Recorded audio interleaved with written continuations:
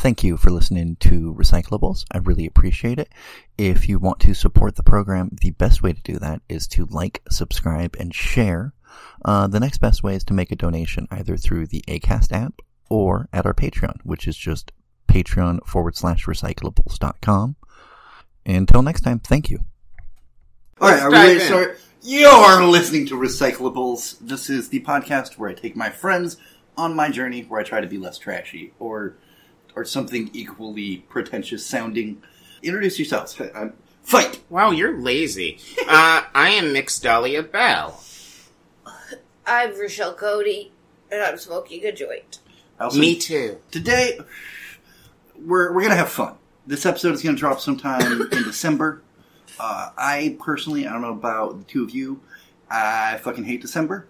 It has my birthday. It has Christmas within a week of each other.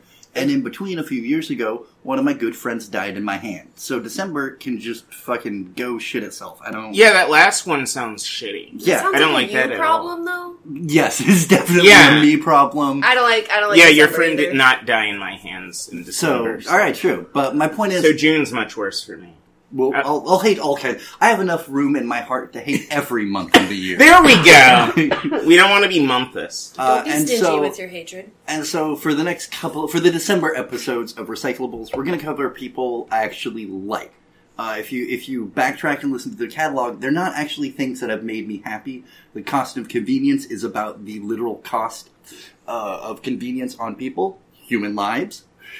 The episode about Diocletian was to cover the fact that, like, the last 2,000 years or so of human history have been following the lead of divine sovereignty and a guy saying, do what I said or else I'll murder you. Great system. The Matthew Paul Deddy episode, all about fucking how crappy Oregon's racist history was.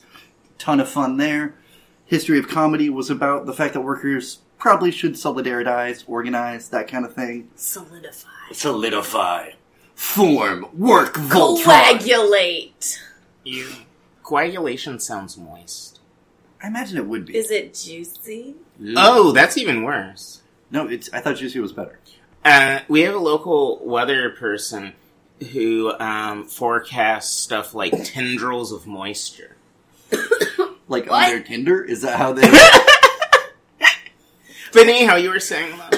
So, we're talking about people, for this episode, maybe the next episode as well, that actually enjoy. Like me. Yes. I would probably do an episode about you if Please we had time. Okay, we won't. I want to start with a brief little kind of overview of history in the terms of historians, because the topic of today's show, Stewart Holbrook, was an early 20th century popular historian. He specialized in what he called lowbrow history. And it's kind of important because up until the 1900s, history wasn't for the masses, exceptionally. The first kind of historians in the Western sense were this guy named Herodotus and this other dude named Homer. Homer might not actually have been a person. It might have just been their term for, like, the coolest poet back in Hellenistic Greek days.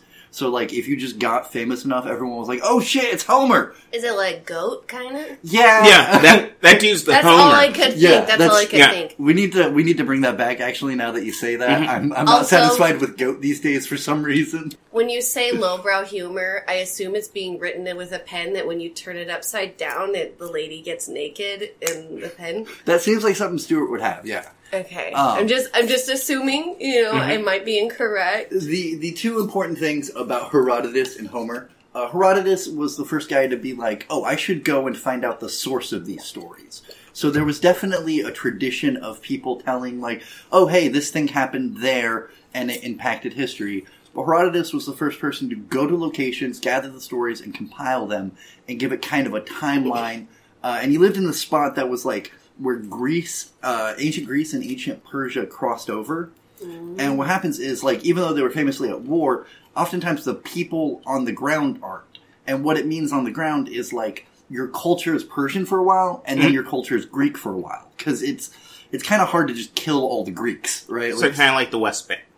Yeah, very much. And so you have a culture that, like, he was Greek, but he had a lot of Persian influences, and that's why he writes his history. Homer, on the other hand, is the first kind of, like, historical fiction writer. right? Like, the Battle of Troy actually happened. We have archaeological proof. But he puts a lot of lies in there. Well, he puts, like, gods and stuff in there. Maybe the gods were real, maybe they weren't, but the point is that, like, he tells the story of Troy, but he gives it kind of the flourish that people might have given it. It's also likely that it was kind of reminiscent of the oral tradition of history up until that point. So you might tell of this chief doing the thing with this chief. I have lots of oral traditions. So here's a question: Would Homer kind of be like the stories he write be kind of similar to like American folk tales, like the lumberjack Paul Bunyan and Johnny Appleseed and shit? Kind of that vibe a little. Yeah, versus the more or like a Texas textbook. Yeah. Oh, ow, ooh, But after that, the main people who do history are empires. And you do history for two reasons. One, you do it to keep account of what's going on. Like, oh, hey, we conquered these guys at this point, and then we conquered those folks at this point, so they owe us this amount of taxes, they owe us this amount of soldiers. You also do it as propaganda. Augustus, the first, like, real emperor, one of the first things he does in ancient Rome is commission a bunch of people to write a history of Rome up to him. Because another kind of through line of a lot of historians is they kind of treat things like it's always the end of history. Mm-hmm. Like it's always, this is it. There's not going to be anybody past Rome. There's not going to be anybody past the Spaniards. There's not going to be anybody past America. And it's then like postmodernism. Yeah. Mm-hmm. And what happens a lot is it's being written for the powerful people or it's being written by the powerful people.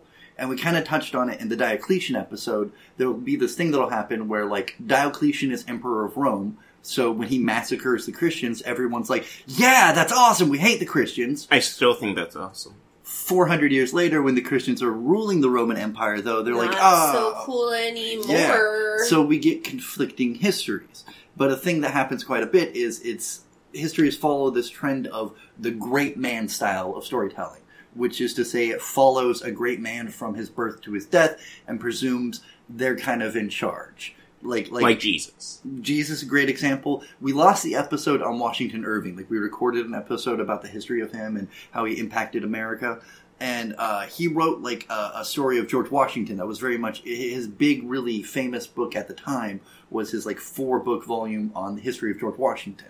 Meanwhile, the people that won the Revolutionary War, doing my air quotes again, were the people on the ground. Were the normal people that fucking were fighting British soldiers. So Holbrook is born in 1893 in Newport, Vermont. And he is kind of at the... we talked about this in the Matthew Paul Deddy episode. America has kind of decided its identity by then. We've been enfranchised for roughly a century. And so at that point, America as it stands is the America that it'll be probably until about the Second World War. And you have at this point, even though there's no enslaved South, there's still an enslaved... We can have a whole issue about this later, a whole episode about this later. But America is roughly divided into 3 regions: North, South, West. West includes California, Oregon, to a certain degree Montana, Idaho, and a lot of places. Don't bring my state into this. I had to, because you're here. Yeah, you're part of the Western frontier. I just have to hide my Montana-ness at all times. So they still didn't bother talking about the Midwest, even back then? Kind of, sort of, not really. Like, it's still a thing. No, it's fair. Yeah. There's nothing to talk about. Well, the issue is the Midwest is part of the West. It's just the West that's the more... Ew. Yeah, it's just more settled. That's why it becomes the Midwest. Yeah, I don't Midwest. like that. One of the issues, and we talked about it in the Matthew Paul Deddy episode, is the further west you go, the further away you are from air quote civilization, and more importantly, the federal government. So you can do things that are slightly fringe, slightly illegal, and get away with it. Can we give the Midwest back to the South? Like, they can have that. I mean, it kind of was already.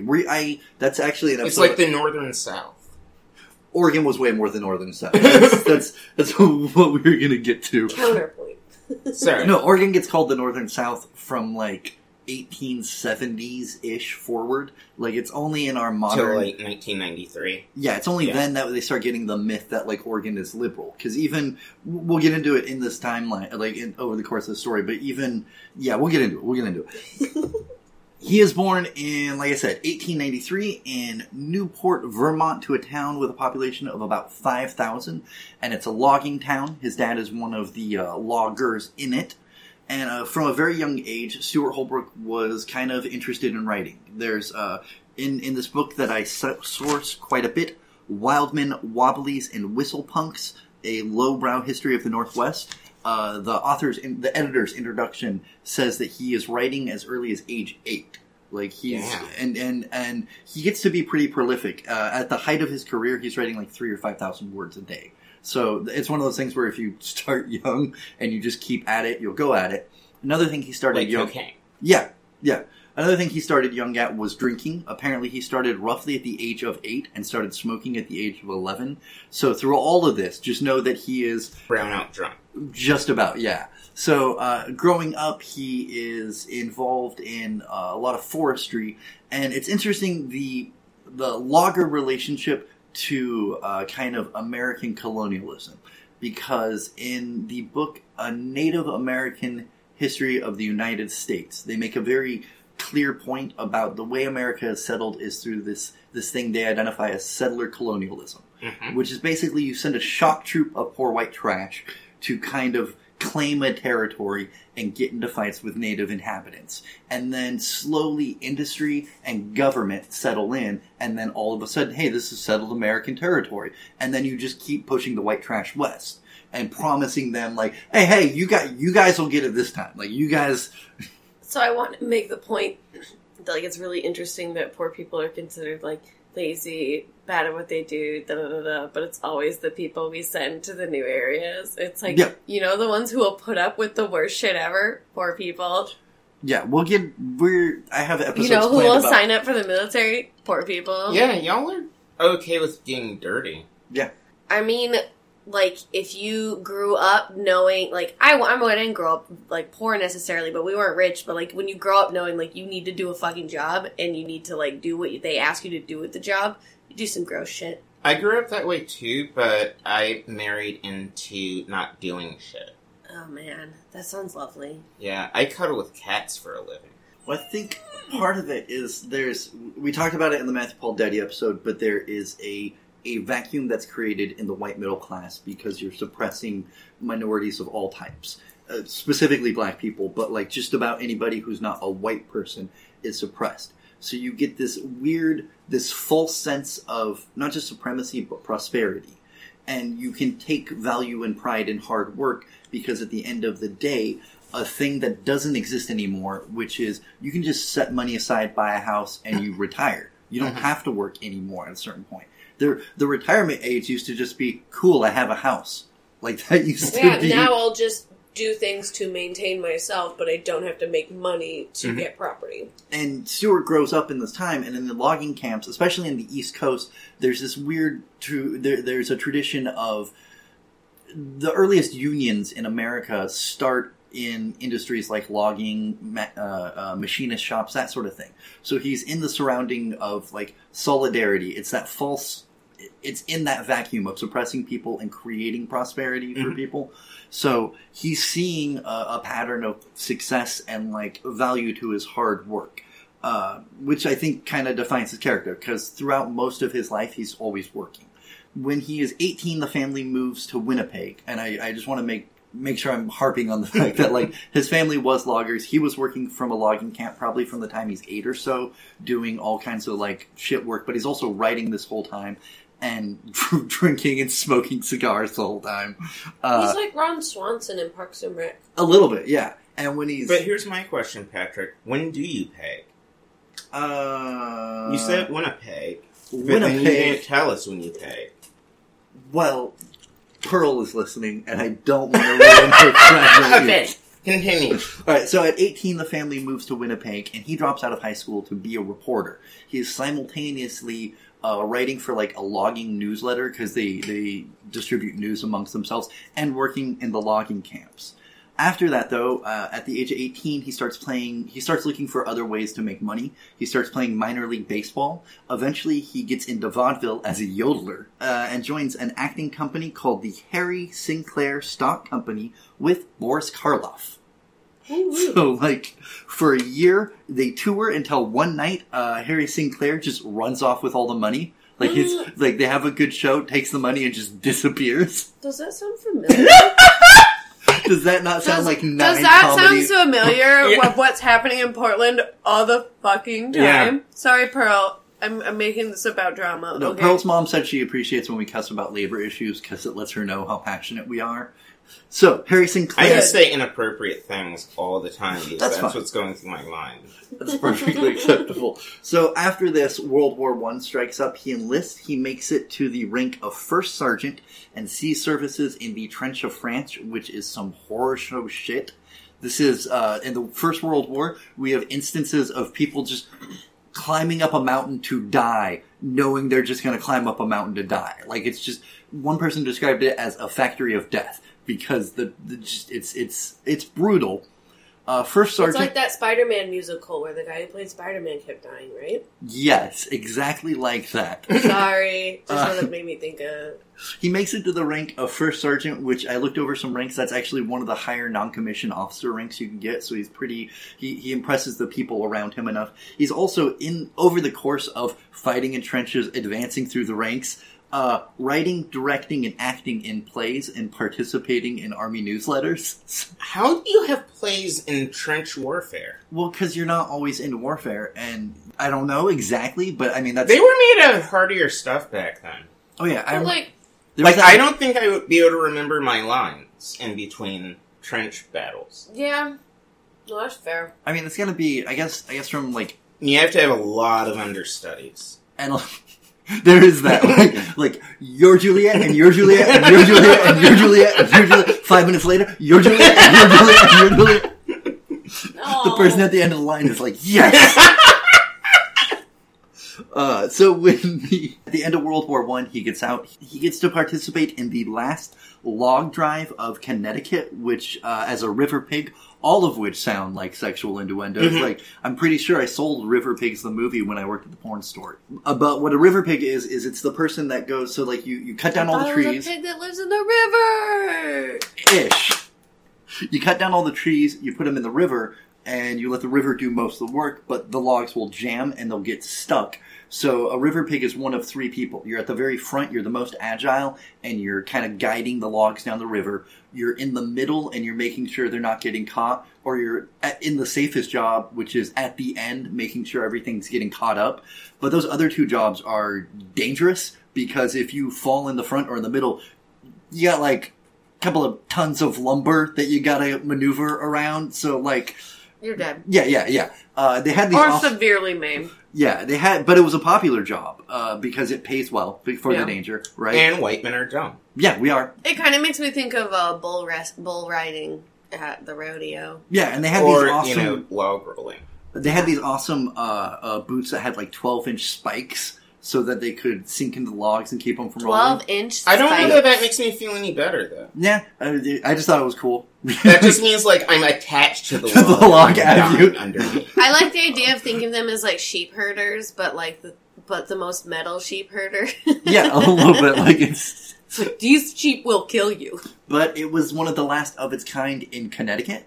Because it's a bad idea? And because the logging industry, one of the big issues with logging industry, especially in the 18 and early 1900s, is they don't think of conservation.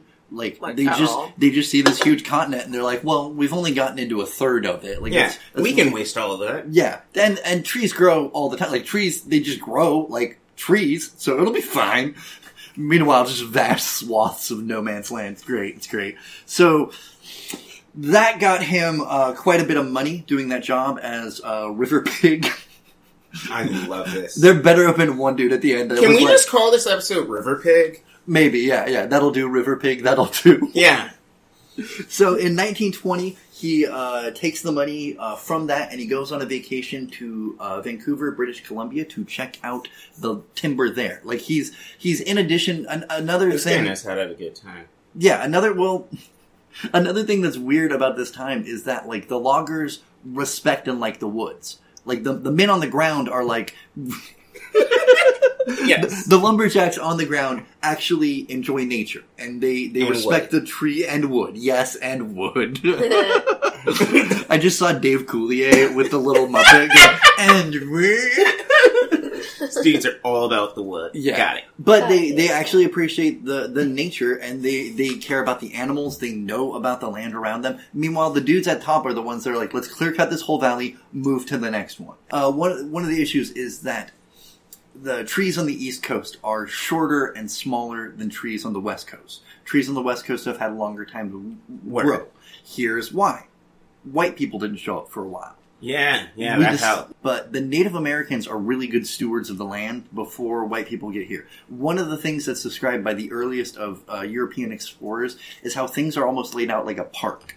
One really good example of the kind of terraforming, I guess, for lack of a better phrase, that Native Americans do. Buffalo, New York, is named after Buffalo, where Buffalo lived in New York. Yeah. Buffalo are native to the Central Plains of America. That means somebody had to coordinate and take the effort to take these animals hundreds, thousands of miles, right? And then create an environment that they were able to live in without any of the tools of modernity, without any of the scientific reading and bullshit. So the nature was very well taken care of. One of the things they would do is they would light fires in big forests, small fires that they contained, so that the brush could grow. Because one of the issues is bigger trees won't catch on, well, it's not an issue, but bigger trees won't catch on fire in a smaller fire because they are dense and full of water. So, the fire just kind of passes over them, and then that allows them to have a more nutrient-enriched soil.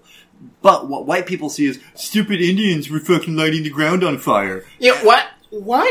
I do have this question. What do white people have against doing whatever the people who have already been dealing with something do?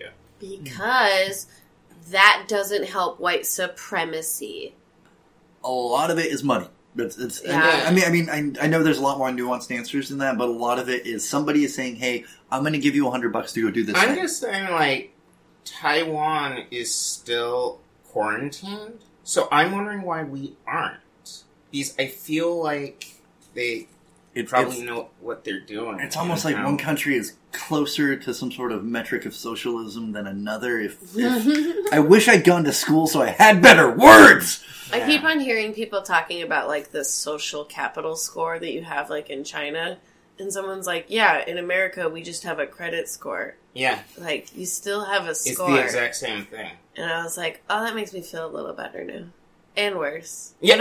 I don't know how, seeing the connection makes me feel better, but then realizing what the connection means, I'm like, a lot of this starts in Holbrook's time. He's seeing a lot of it happen. That's actually part of why he's going to the Northwest, is because there's a lot of people in this time period. We talked about it again in the Oregon episode, but there's a lot of leftish people, a lot of radical people who are drawn to the Northwest for the same reason. Like now. Yeah, because it's the furthest away from the federal government. So you can go be some form of radical, have some form of organization. So when he gets to the Northwest, he's actually so impressed by everything, both the beauty and the people, that he's like, screw it, I don't need to go back. Gets a job with a Vancouver, BC logging company. There's an interesting story about he gets hired because he had a bowler cap.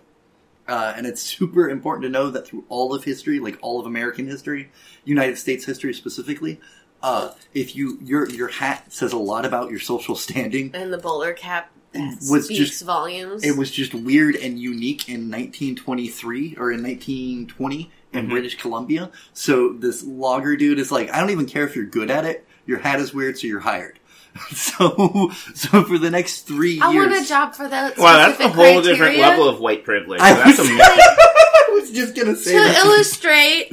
I think I would do very well at any job I apply for. As an animal trainer, I have an elephant snuggie hat. I did not know Rochelle's secret for her identity was as an elephant, but I'm you more got of that a trunk. blue whale. But if we're gonna be on land, elephant works. All right. So in 1923, he starts working at logging camps. He does all the jobs. He's medic. He's in charge of in charge of waking up everybody in the morning. He's one of the actual loggers.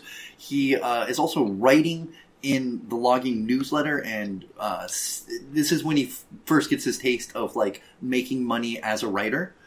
He quits the logging industry in 1923 after he sells his first story for $100. Damn. In 1923, translated to now, that's $1,600. So once he sells a story for that, he's this dude was a baller. Yeah. Hot collar. He moves to Portland in 1923. Yeah, that's why. And he becomes one of Portland's most famous people. He moves here because of the library, which was started by previous Recyclables topic, Matthew Paul Deddy. So good old fucking racism brought him here. Deddy was well ready. Yes. In racism. Yes, he was. He was. Yeah. He also moves here because Portland is centrally located in the logging industry. There's shit all over the north, all over the south of us. So if you can imagine, there were trees everywhere once upon a time. That makes sense. Yeah. And he ended up getting work for, this was where I was actually going to talk about labor issues. Because at the time, at the end of World War I, they cracked down on what they consider seditious behavior, i.e. anarchists and leftists, and in particular... And Negroes. Yeah, but in particular labor organizations that are trying to get both black people and white people in particular to be like, oh, we have... the same issue. Wow, This is crazy. It's weird how the foot on your throat is the knee on mine. It's weird how that works. It's whoa. What's going on at the time is that at the end, right before we get into World War I, the IWW, the International Workers Union, which has gets called the Wobbly, I found out for very racist reasons. The ones who wobble, they what are the reasons? I love the name though. It comes. It's apocryphal, but apparently it comes from a Chinese American trying to say the letter W. No! Yeah, I was super disappointed it's apocryphal, so I don't know the truth of that. Yeah, I'm hoping it's like... I'm hoping it's not true, because I definitely enjoy saying wobbly. I did hear that the Cracker Barrel thing wasn't true, so... You see, I assumed that the Wobblies were named after this beautiful Fly Young Red song.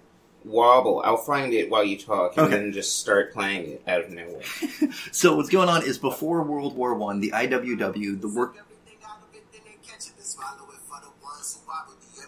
Yeah, that was on the radio in 1919. Yeah, that would be a lot better. Just in 1919, their minds are... I'm picturing that, like, Marty McFly line. Your great grandkids are going to be into this. So, and... right before the First World War, the Industrial Workers Union, which is, to put it most succinctly, a union that's like, let's just have a union for everybody. Industrial workers, hamburger flippers, dog walkers, we're all one big union. Fuck the people with money. What about influencers? I don't know. I feel like that would be management. I feel like influencers are management. I'm going to be honest. No, we're not. I'm not an influencer. I mean, maybe I am. I'm not making any money for it. Yeah, me neither. Well, I kind of do. Like, every once in a while, people send me $10 in Venmo, and they're like, get yourself some coffee, sweetie. And I'm like, yay, I can afford coffee today. Woo! That is my favorite, when the magic, like, I do get coffee. Industrial Workers Union wants big union for everyone, but... what about sex workers? Them too, actually, yeah. They're pretty on board with that. For realsies? For realsies. That's dope. That's why I fucks with socialists. So at the same time, though, they're putting a lot of work stoppages into place. They're slowing down business and production right when America's going to go into war. But they're also the only people really going around and preaching union. Like, people are kind of starting wildcat strikes on their own. There's a whole era that we could call, like, the labor wars in American history. And this is where the Pinkertons come from, right? Yeah. Damn. I only know that because of random things, and it's a Weezer album name. So what's going on, though, is that the IWW is the only one kind of preaching unions to people, but they're starting up at random.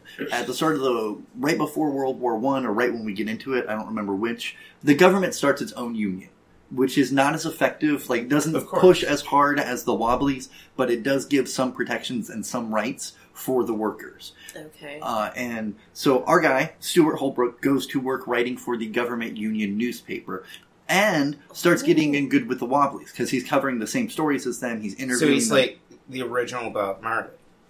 Maybe. I don't know Bob Marley very well, actually. I don't know.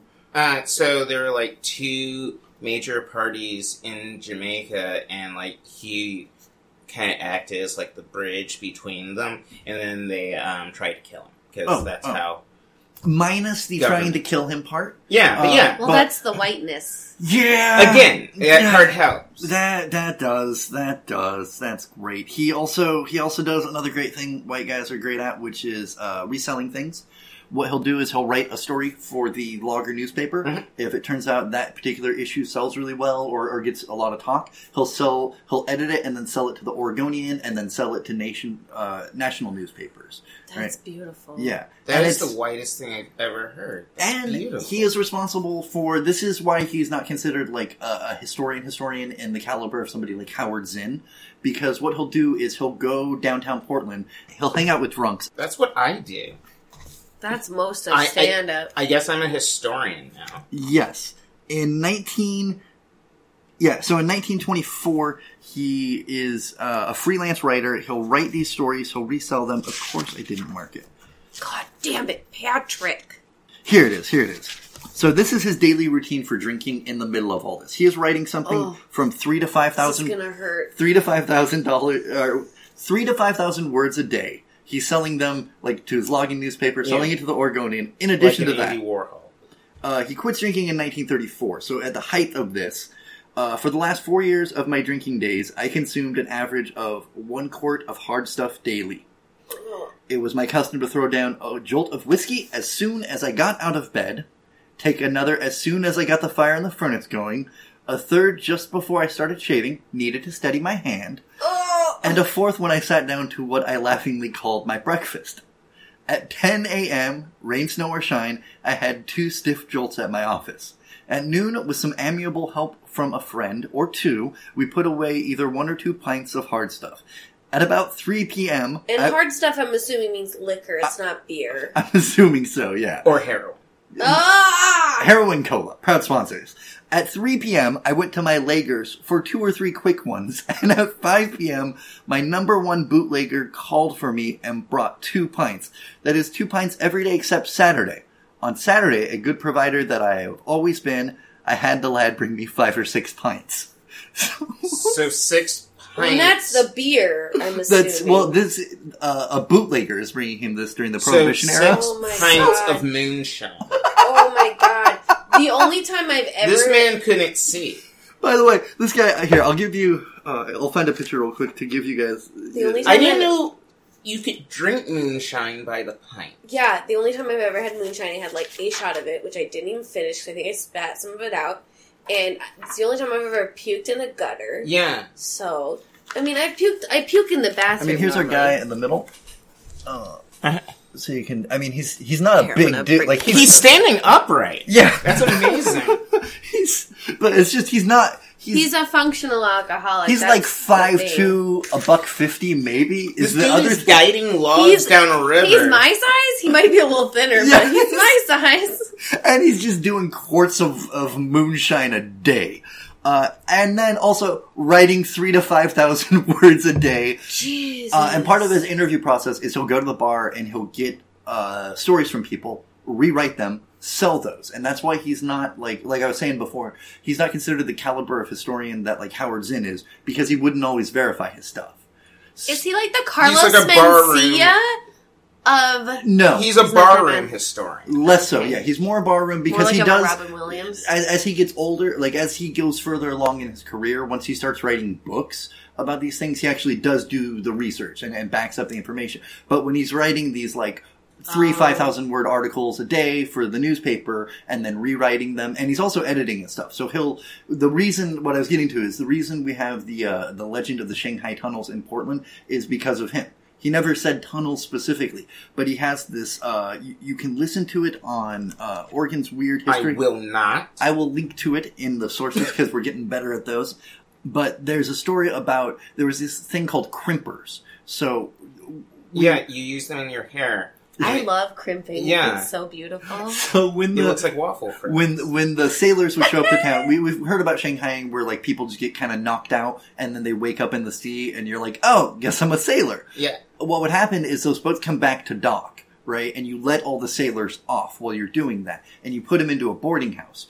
and the boarders were responsible for getting the sailors back to the ship. So you're like, hey, lads, let's have a drink. Everybody gets knocked out, wakes up in the ship halfway out in the ocean, and the captain pays you something called a blood fee for that. Here's the thing, you don't have to necessarily have experienced sailors when you do this, and that's where crimpers come in. Is maybe you're just a bum who's in town for the day, you're on your way to go logging, you wake up in the middle of an ocean, and you're like, I'm a sailor now. Our guy, Stewart Holbrook, writes a story... Also called blackbirding, by the way. Which I'm pretty sure is equally racist. That's just so fucking wild, though. It also speaks to the willingness to get drunk of the general human, that like there is a not zero chance that I will wake up in the ocean, indentured to some psycho ship captain. But they probably didn't talk about it, so you were just like... That is a reoccurring theme in Recyclables. A lot of drunk, unprocessed trauma. People are just go missing, and people went missing all the time back in the day. So, I guess what I'm saying is and went drinking and disappeared. Probably died in a river or something. Oh, it's so stressful. Yeah, so in 1924, he marries Catherine Gill, who is the programmer at KOIN Radio Coin. Oh, no! And this is before radio is really big, so there's actually a very good chance he wrote some of the news stories that appeared on there. It's not like we have radio archives from 1924, so there's no exact proof, but it seems heavily implied that he helped there. In 1928, he started working freelance for the Oregonian. And that might sound like he got ripped off, but he actually took advantage of it to the point where during 1 month of the Depression, he actually made more money than the publisher working for the Oregonian. Oh my god. And it's this dude was a hustler. Yeah, that's what I was thinking. And so it's about 1928 that he starts kind of really getting into lowbrow history stuff, where he starts going from the stories at the bars to researching them and double-checking that they're actually real. So he's not drinking now?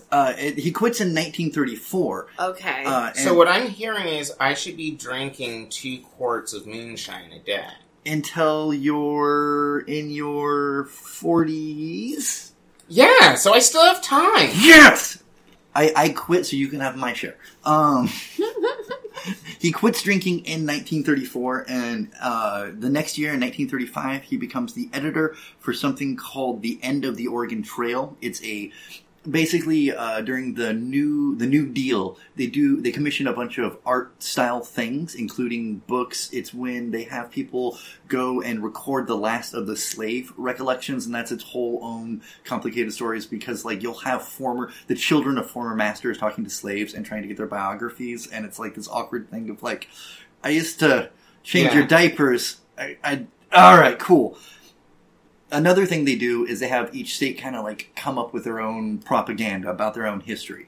And he gets put in charge of editing the End of the Oregon Trail, and that's when he goes from being kind of casually interested and compiling these stories for fun into oh, I'm really into this shit. And in 1938, he publishes his first book, Holy Old Mackinac. It goes through 17 printings and sells at least 200,000 copies. Yeah. And what it is throughout all of his career, he's the guy for lumberjacks, at least in the Northwest. If you want a story about what's going on in the lumber industry, you at least want Holbrook's opinion. This dude sounds hot, if you're a lumberjack. I mean... Yeah, I'm a lumberjack. Not my type exactly. No, he's actually kind of a dandy. Yeah.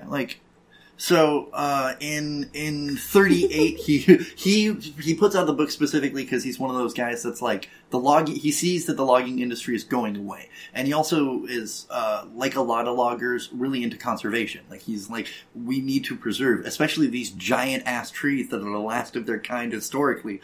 We should probably do something to keep them around. And so he collects all of the stories, all of the myths, as well as much actual history as he can, and puts it in this book, Old Holy Mackinac, and it makes him the logging guy kind of nationally, maybe even internationally. But his stories start selling at this point in really prestigious cross-coast publications. The issue is that you don't make a ton of money selling these stories unless you're kind of working... even though he does make a lot of money freelance, he's also partially drinking it away. He's got a family. That's the mistake. But that's your problem right there. Yeah, after the book, you're correct about his proliferacy. After his book, he moves to Massachusetts. Is that a word? It is now. That's the beauty. I want it to be. It's a beautiful That's word. the beauty of the English language. It is just, yeah. Anyway, he moves to Massachusetts with his wife, and he puts out 5 books over the course of 4 years. Let Them Live, which is about industrial accidents, and is kind of saying, like, these people deserve rights and they need to do something. Oh, this guy was a revolutionary. The Iron Brew, which is about the steel industry, very much kind of him doing the steel industry the way he did logging. Ethan Allen, which is, I had it described as a satirical biography. Murder Out Yonder, which is one of the earliest true crime stories. Like very early in the genre. And lastly, None More Courageous, which is about people. World War II was going on at the time, and as a former veteran, of course, he's gonna want to write about that. He moves back to the Pacific. He moves back to the Pacific. I wouldn't kick him out of bed for eating crackers. No, I'd probably kick it. You've never heard that phrase? I'm not from Montana.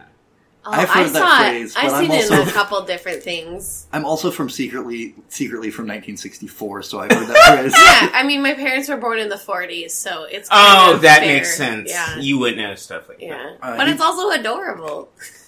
He moves back to the Pacific Northwest and gets involved with a bunch of different things, particularly this thing called Keep Washington Green. We talked about it in Cost of Convenience. The Pacific Northwest, proliferate with racists, so over the course of... There's an effort to kind of get the racist taste out of the Northwest by saying we're environmentalists. Right from the start, Washington is earlier to the game than Oregon is. Then why does it look like garbage? Because we suck at everything. Listen, we don't hate black people. We just believe in purity. That's what they changed it to. Washington is all like clear-cut and it's shitty. It's its own nightmare. History, assholes all the way down! Yeah. After he moves back to Oregon in 1947, his wife passes away. What happened? I did not know, actually. She's just some chick. It doesn't matter. Yeah, she's a woman in a man's life. Does she really matter? He gets married a year later anyhow. Yeah. Oh. I mean, we already said her name. Isn't that what we're supposed to do? Did we say her name? Catherine Gill? Catherine Gill. Say her name. Catherine Gill, which is say funny. She's dead now! I know his second wife's first name is Sybil. I didn't write down her maiden name. Because who cares? Holy shit. She's a woman in a man's life story. What does she matter? Her life didn't matter until she married Holbrook. You know that they asked a bunch of cis men how they would feel if the rule was to take their wife's name, and how they immediately were like, "What, are we gonna kill boy babies now?" Yeah, that's I didn't. It took me forever to understand the phrasing of the fragility of masculinity and patriarchy. Yeah. But now every time I see it, I'm like, oh, okay, that's what you meant. That's what you meant. I was like, no, we're really tough.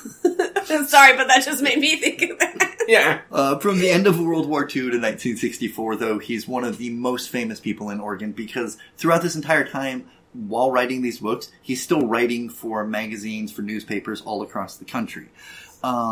He writes 12 more books that are really in the vein of this lowbrow history after he moves back to Oregon. And he's the kind of celebrity where the Oregonian is like, so-and-so, the president visited today and stopped in and saw Mr. Holbrook. And he's got I read through this book while... I'm gonna cut that out.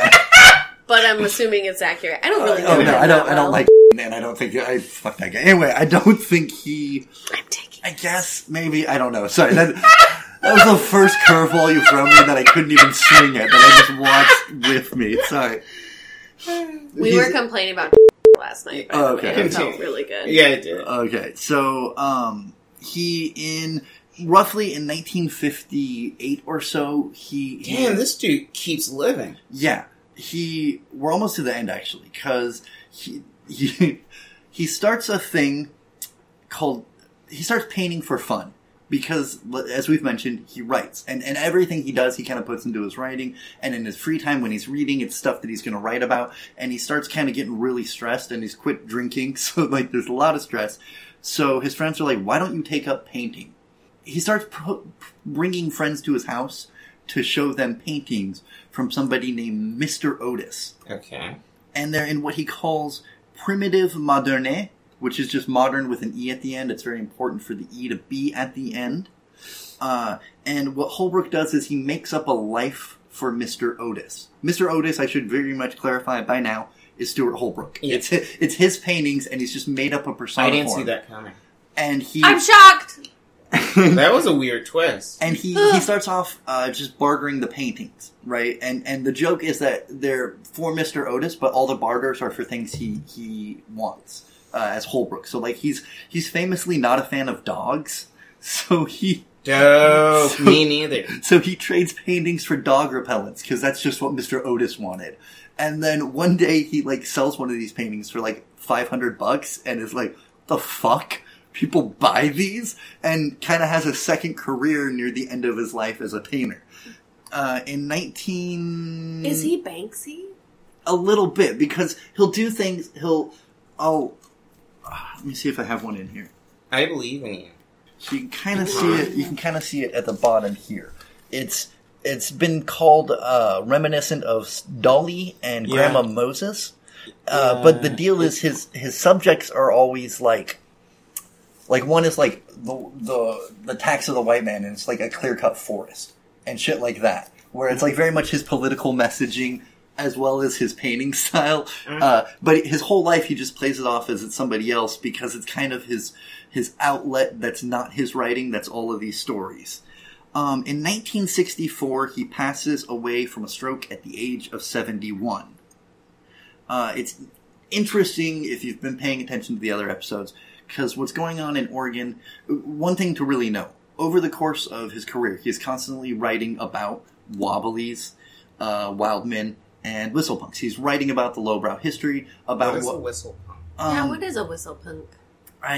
I should have looked that up. I believe it's the person that like... Don't lie to us! Is it a punk that's also into ska? Yes. I mean, look it up while you continue talking.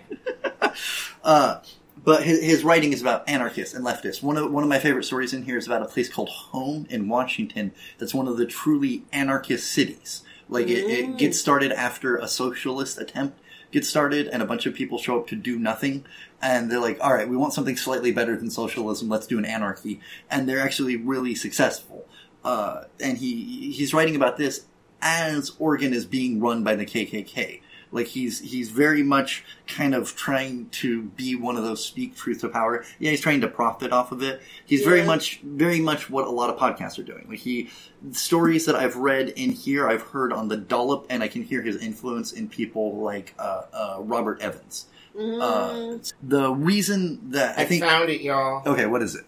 So, the whistle operator was known as a whistle punk, who was placed between the men attaching the cables and the donkey puncher. The donkey puncher did not literally punch donkeys, but the job was basically that. Yeah, why were you punching donkeys? This is in regards to a steam donkey, a steam-powered logging engine. Okay, why are all these things being named after animals that are not animals? We've got whistle pigs, got steam donkeys. The steam donkey was this huge engine that they used to do things. I think so. Yeah, probably. And my understanding is that at some point, there was one of these stories about a dude who claimed to punch his oxen to get it to get moving. Well, that's not what you're supposed to do. Instead of whipping, because he's such a burly man. A punch oxen. Look at my balls. Punch an oxen. Yeah, that dude has some real issues going on. I do want to one of Holbrook's big things that he wanted people to know. The term skid row, as we use it, is wrong. A skid row was what would happen when you pushed all the logs down a hill, and along that row, various saloons and whatnot would set up shop so the loggers would stop, grab a drink, and go back to work. And that's what the skid rows were. They weren't the worst part of town. It wasn't until he made a big deal all of his life to try to get people to dispel that myth. So I thought in honor of the man, I will admit though that a bunch of bars and brothels set up for loggers to stop in. It's kind of called... It's the same thing! Yeah, it's kind of it's a tangerine. But it was one of his things, so I thought I would point it out. He was very big on that. I think he is widely forgotten in a lot of spaces. I think specifically because Who? Mr. Holbrook. Okay. Because he was Who was he? he was the biggest celebrity in Oregon for 20 odd years, but it's in the era when Oregon where he wasn't famous. Yeah. Continue. Yes, Oh I'm my sorry. god, I'm so sorry. I was spacing out for a second. I was thinking about the cookies. Those cookies are so good. What's the name of the bakery? On Zunin Bakery. Yes. It's like Foster and... So, Continue. what happens when you get 3 ADHD? How many ADD do you have? Okay, so I think he gets I'm the forgotten best. because of a number of things. One, Oregon's identity. Oregon is in the 40s and 50s when he was doing most of his work, trying to get people. We talked about it in the Cost of Convenience and a little bit in the Matthew Paul Deddy episode. We try to use environmentalism and liberalism to erase our pretty horrific past and pretend like it's not there. And he's famous in the era when the KKK are in their most power, and he's famous for talking about anarchists and people who want to unionize and stuff in an era when we're like, we want to phase that out. At least the powers that be want to phase that out. So it's one of those things where like we don't want to remember the era at all, and we don't want to think about the things he was talking about. So he just kind of gets erased from history. Mr. Otis's exhibits are all over the place. Honestly, one of the few things you'll find that are of him are copies of this book, the Wildmen, Wobblies, and Whistle Punks, that was compiled by Brian Booth in 1992. The other reason I think he's forgotten is that Oregon, like, as we've evolved, especially from the 60s, we've tried to pretend that we're on the cutting edge. And it's again that thing about we like to pretend we're at the end of history. Mm-hmm. And so we like to think, oh, we were the last, air quotes, the last place kind of settled, you know? And one of the things is the Wild West kept going until the 20s. You know what I mean? Like that's, and we don't acknowledge that in America for a whole lot of reasons, not the least of which imperialism, colonialism. But my point is, I think the fact that this guy was in the middle of it, and he clearly benefited quite a lot from it. I don't think he ever broke, like, I think he broke into upper class the way you do when you're famous without money. Yeah. Where, like, he got all the perks, but he didn't get any of the benefits, so to speak. So, like, he was important, but nobody was necessarily crafting policy around him or anything, you know what I mean? Yeah. And so, like, Paul Mooney. Yeah. And so I think that is part of why we forget about him, and part of why we ignore a lot of the things that he touched on. So exactly like Paul Mooney. Probably, yeah. I don't know Mr. Mooney's biography well enough to be like, yeah. Like, continue. Some of his stories are gaining more popularity. Like I said, we're hearing them in podcasts and whatnot. I think for fun issues in the future, we'll probably read some stories out of this. Since we've got just enough time, we're going to have break. And then for the next episode, as it will be in the feed, I'm going to read one of my favorite stories out of this book called The Three Sirens. Yeah, baby! All right, so let's... Okay, break. Yeah. That one good. I want pot. Thank you for picking up Recyclables today. Donations to the ACAST streaming service are, of course, always welcomed, but the best way to support the show is by going to patreon.com/recyclables and becoming a patron today. If you can't do that, another great way is by liking, subscribing, sharing, rating, and reviewing the podcast on whatever podcast listening service you use. All right, thanks.